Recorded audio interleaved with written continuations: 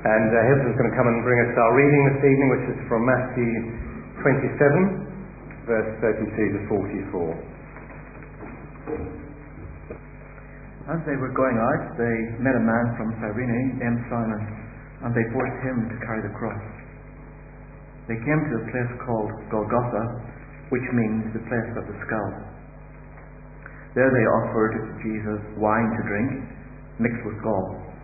But after tasting it, he refused to drink it. When they had crucified him, they divided up his clothes by casting lots. And sitting down, they kept watch over him there. Above his head they placed a written charge against him: "This is Jesus, the King of the Jews." 2 robbers were crucified with him, one on his right and one on his left. Those who passed by hurled insults at him, shaking their heads and saying, "You who are going to destroy the temple and build it in 3 days, save yourself. Come down from the cross if you're the Son of God." In the same way, the chief priests, the teachers of the law, and the elders mocked him. "He saved others," they said, "but he can't save himself. He's the King of Israel. Let him come down now from the cross, and we will believe in him. He trusts in God. Let God rescue him now if he wants him. For he said, 'I am the Son of God.'" In the same way, the robbers who were crucified with him also heaped insults on him. And we know that God will add a blessing to this reading from his Holy Scripture. Thank you, Hilton. I don't know how many of you have read this book by John Carson called Scandalous. If you haven't, I can recommend it very strongly to you. In it he makes reference to the film Titanic and the factually incorrect depiction of what happens when the realisation dawns there aren't enough lifeboats to go round. What you see in the film is that some of the men, the rich men, shoving aside women and children to get into the boats, the sailors drawing guns, shooting in the air to ward them back, and allowing the women and children to come through. According to witnesses who survived, in actual fact that did not happen at all. The men did hang back, they did allow the children and women to get into the boats. Apparently the richest man on earth at the time was there on the Titanic, John Jacob Astor, and he himself dragged his wife to a boat and refused those who were urging him to get on as well. Now there was a review apparently in the New York Times, and the writer asked the question, why did the director change this depiction of history? Why did they think it was necessary? And the conclusion that he came to was actually, had they not done that, it would probably have been fairly unbelievable. It wouldn't have been realistic, even though that really happened. And Carson goes on to interpret that as almost a damning indictment of Western culture, that 100 years ago that Christian value of self-sacrifice was still in evidence, but just a short time later you have to change history to make it believable. Well, this evening as we take the Lord's Supper together, we're commemorating the sacrifice of Jesus on our behalf. And it's not so much a sermon this evening, it's more of a meditation on what Jesus did for us on the cross. And what we're going to look at in these verses, one of the huge ironies that Carson brings out is that the religious leaders call out mockingly that he saved others, but he can't save himself. He saved others, but he can't save himself. The irony is that they're actually stating the truth in that statement, but they don't really actually understand why they're stating the truth. Jesus did come into the world as a saviour. His name means God saves. You might remember the account in Matthew of how the angel appeared to Joseph and told him that Mary would have a baby conceived by the Holy Spirit, and that he was to give him the name Jesus, because he would save his people from their sins. And the Gospel of Matthew, he goes through it, is full of accounts of Jesus saving people in different ways. The Beatitudes, which the Sermon on the Mount starts, are more about those people who will be saved. Jesus describes them as those who will be in the kingdom of heaven. describes them as the righteous, those who have received mercy, the sons of God. In short, all those who will be saved. And as he finishes the sermon and goes on and starts ministering to people in a very broken world, a world that has been affected by sin in every way, a world in which there is sickness and fear and death. As he ministers, we are told that Jesus healed many people, and as he did that, he was fulfilling what was spoken through the prophet Isaiah. Isaiah said he took up our infirmities and carried our diseases. We read the stories there of how he healed and forgave paralytic. He brought a dead girl back to life. He healed a woman who had been suffering from a bleeding problem for many years, who said to herself, if only I touch his cloak, I will be healed. And that word there literally means I will be saved. And the passage says Jesus turned and saw her and said, take heart, daughter, your faith has saved you. When the disciples were about to drown in a storm in the lake, what do they do? They cried out to Jesus, Lord, save us. Save us. And so the Jewish leaders, they've heard about all these miracles. They know he's saved people in a certain way. And they're saying he's saved others, but he can't save himself. And what they're talking about is he can't save himself from death. They mean he looks weak, he looks powerless, he's beaten, he's defeated. He's not a Messiah, he's not a king. And the passage that starts in verse 32 that Hilton read for us emphasises that very weakness, doesn't it? He's been flogged, he's had a crown of thorns put on his head, he's been struck on the head again and again. He's in such a weak state that he cannot carry the wooden cross to where it needs to go. And so the soldiers find somebody else to do that for them.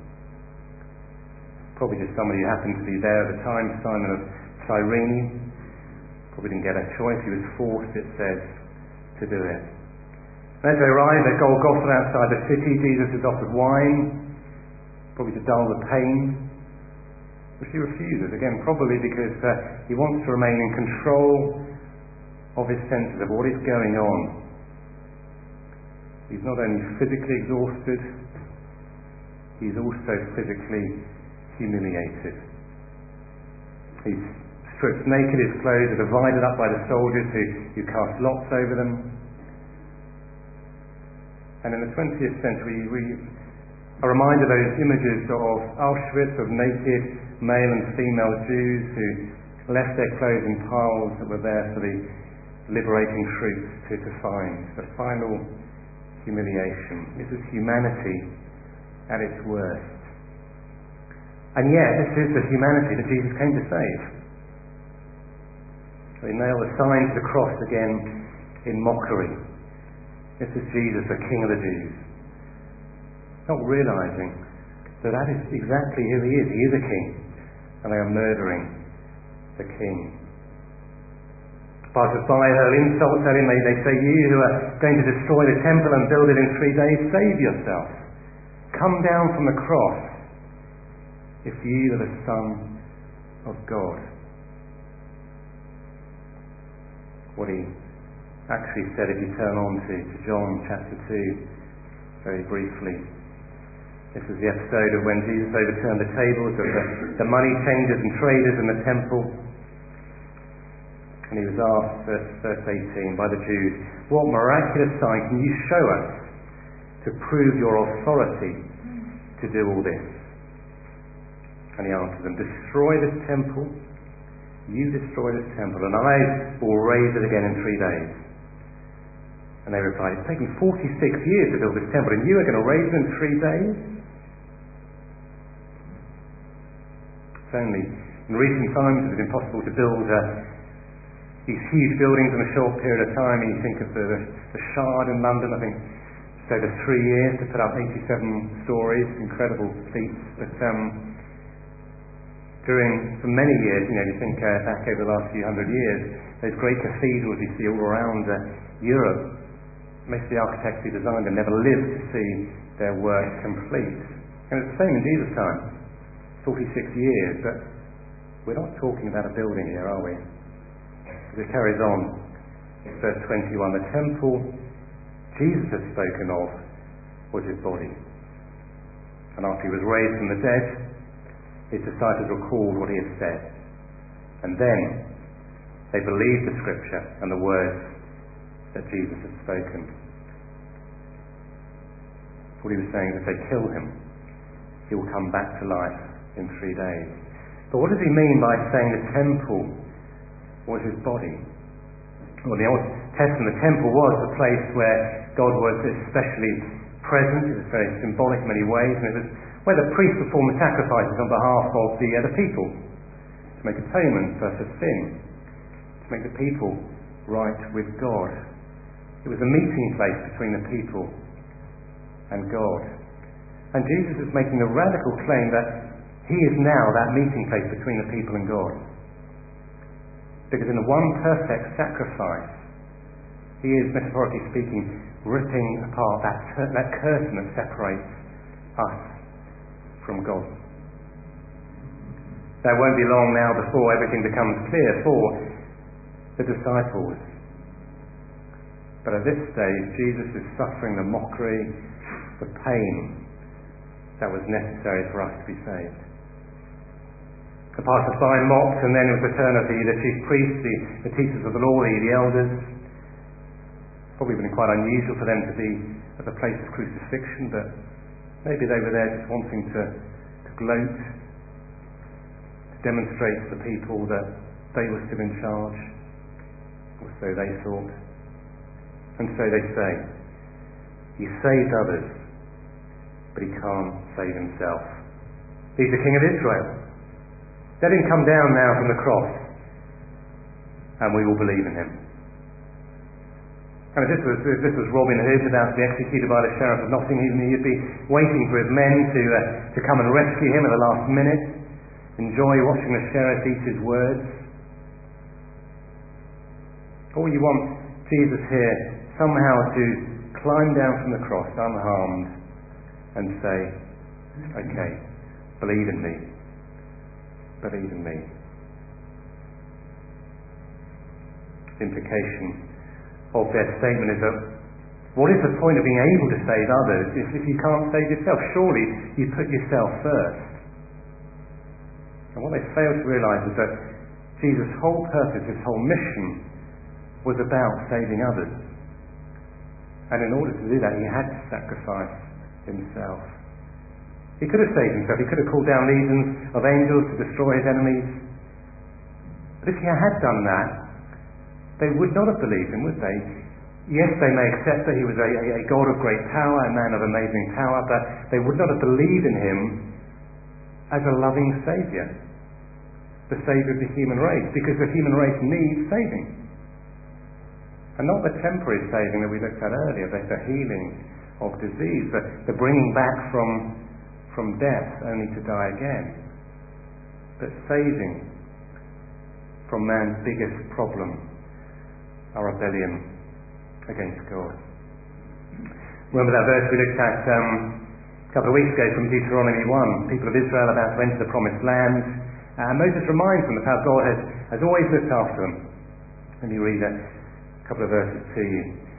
Then Moses here says, I said to you, do not be terrified, do not be afraid of them.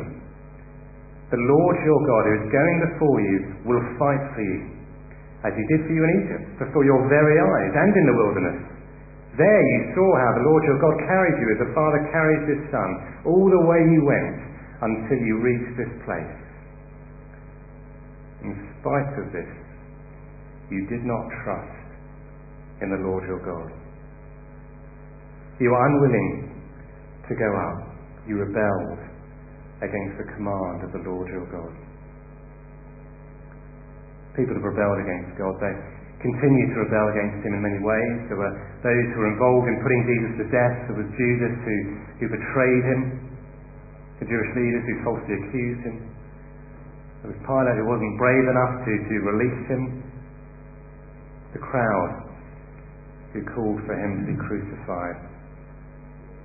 The soldiers who flogged him and nailed him to the cross. On the day of Pentecost, Peter said to the crowd, with the help of wicked men, you put him to death. And there are those today who are aggressively anti-Christian, may just be in words, maybe in physical persecution. We've seen this last week, haven't we? The case of the Sudanese woman, Miriam Ibrahim, sentenced to 100 lashes for marrying a Christian, given a death sentence for converting to Christianity, having to give birth in a prison with her chains on. I mean, Saul was somebody who persecuted Christians. Remember Saul? And what Jesus said to him on the road to Damascus, Saul, Saul, why are you persecuting me? If you persecute my people, you are persecuting me. And then there is a rebellion of just excluding Jesus from our lives, living without reference to him, assuming that the world can carry on without him, that we have no need of him. The human race needs saving from the eternal consequences of our rebellion. And the only way for that to happen is for Jesus to die, to choose not to save himself. He cannot save himself and save others. If he is to save others, then he has to die. And no other sacrifice would be sufficient to deal with the problem of sin. No other sacrifice would be perfect. If he saved himself, others would not be saved.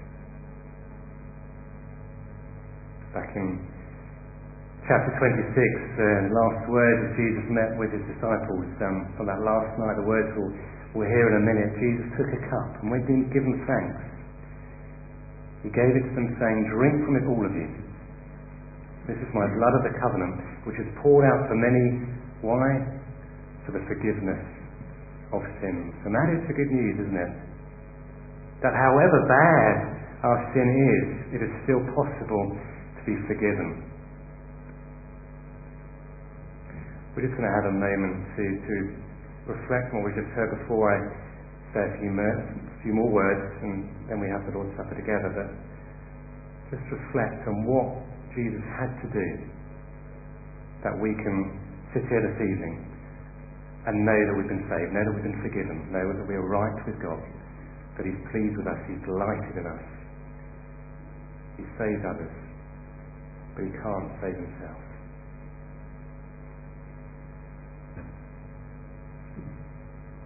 Well, the Jewish leaders carry on with their mockery. He trusts in God, they say. Let God rescue him now if he wants him, for he said, I'm the Son of God. Well, the thing is, why is he wasting his time trusting in God? He's not going to come and rescue him now. And the irony here is that he is God, and that he is trusting in the Father, because all three members of the Trinity are working together. After the service, last Sunday evening, somebody mentioned when we were talking about don't all religions lead to God, that they had a conversation with a Muslim who was basically saying, actually, we worship the same sort of God, really. The God of the Old Testament. We just have different views about Jesus and Muhammad, but as Christians, we worship a triune God. We worship Father, Son, and Spirit, three persons in one. If you take any one of them out of it, you're not worshipping the same God. Jesus is God. If he was anyone other than God, what he did on the cross would not have been effective. His sacrifice would have been meaningless. It would have achieved nothing. He had to be perfect for his sacrifice to be acceptable. And the only way he could be perfect is if he was God. And when the Jewish leaders hear him crying out, my God, why have you forsaken me? They must have thought, we told you it wasn't worth trusting in God. Look, you're admitting yourself now that he's abandoned you, he's forsaken you. But had they forgotten Psalm 22? Had they forgotten what Jesus was quoting here? Can they not make the connection with what is going on in front of their eyes? Have a look at Psalm 22 briefly.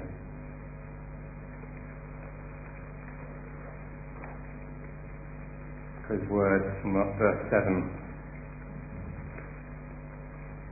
All who see me mock me. They hurl insults, shaking their heads. He trusts in the Lord. Let the Lord rescue him. Let him deliver him, since he delights in him. Psalm starts with those words, my God, why have you forsaken me? But the Jewish leaders seem to have forgotten what David goes on to say in verse 4. In you our fathers put their trust. They trusted and you delivered them. They cried to you and were saved. In you they trusted and were not disappointed. They were not put to shame. Jesus is uttering a cry of anguish while continuing to put his trust in God. And the reason he does so is because what is happening is precisely what he knew would happen at the end of his ministry on earth. Everything was leading to this point. This was the will of the Father that he came to do. And he obeyed that even to the point of death. Why? Because in so doing he knew he would save his people from their sins. And it's because he trusted in God that we too can trust in God, but he hasn't forsaken us. He's here with us. He's made it possible for us to be his children, to be part of his kingdom, to be made righteous and sure to be saved. We're going to have another moment of quiet to give thanks for what he's done for us, and we'll have a video which leads into the Lord's Supper for us just to watch and listen to. The words will come up on the screen, and there'll be images there which hopefully will be helpful to you as well, and then we'll take the Lord's Supper together.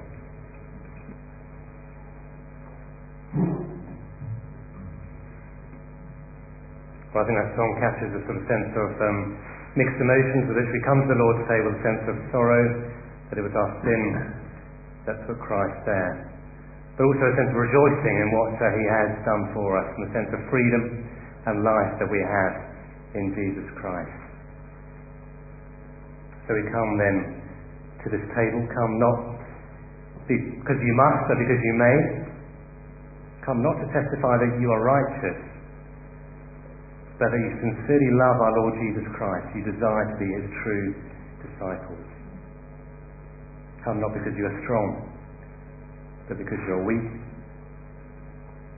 Not because you have any claim on heaven's rewards, but because in your frailty and sin you stand in constant need of heaven's help and Christ's mercy.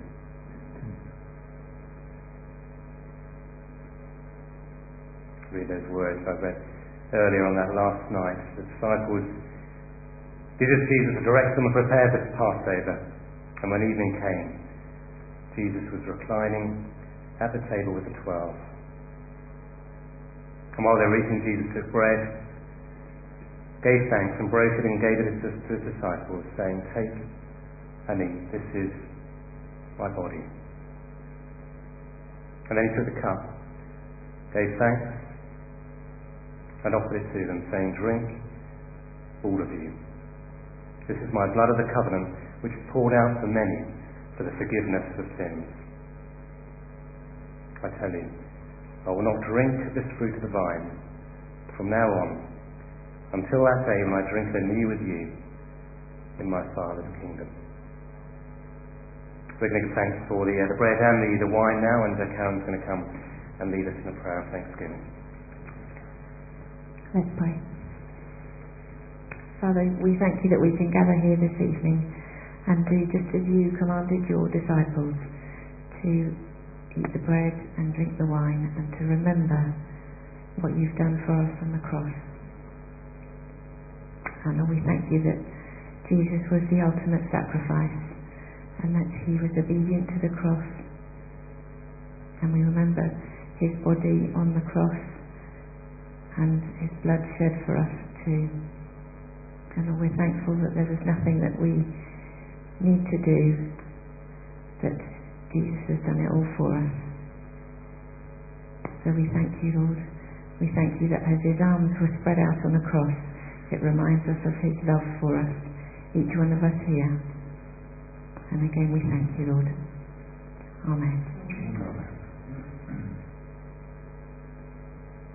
Gracious God, we praise you for what you have given and for what you've promised us here in this supper. You have made us one with all your people in heaven and on earth. You fed us with the bread of life, and you renewed us for your service. And so we give ourselves to you again, asking that our daily living will be part of the life of your kingdom. We ask that you would equip us to be your faithful servants in the different situations to which you've called us, in the workplace, in our schools, in our homes, in the community. In this church we do pray for all those hosting visitors this week, the teams involved in Contact, the Day Centre, the Twins Club, the Youth and Children's Groups.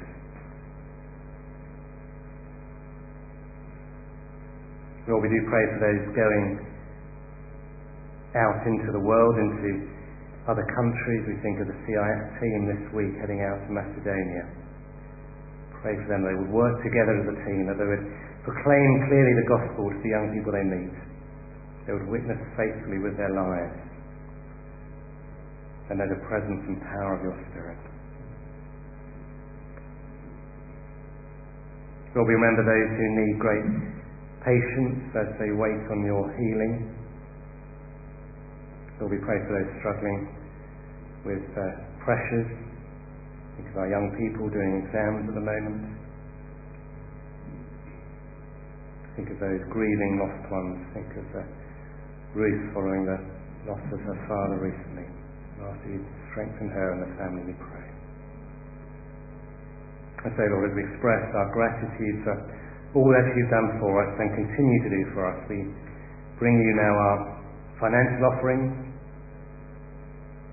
We bring you our lives and ask that our daily living may be part of the light of your kingdom, that our love may be your love, reaching out into the life of this world. Through Jesus Christ our Lord we pray. Amen. Let's close by saying the grace together. The grace of our Lord Jesus Christ, the love of God, and the fellowship of the Holy Spirit be with us all evermore. Amen.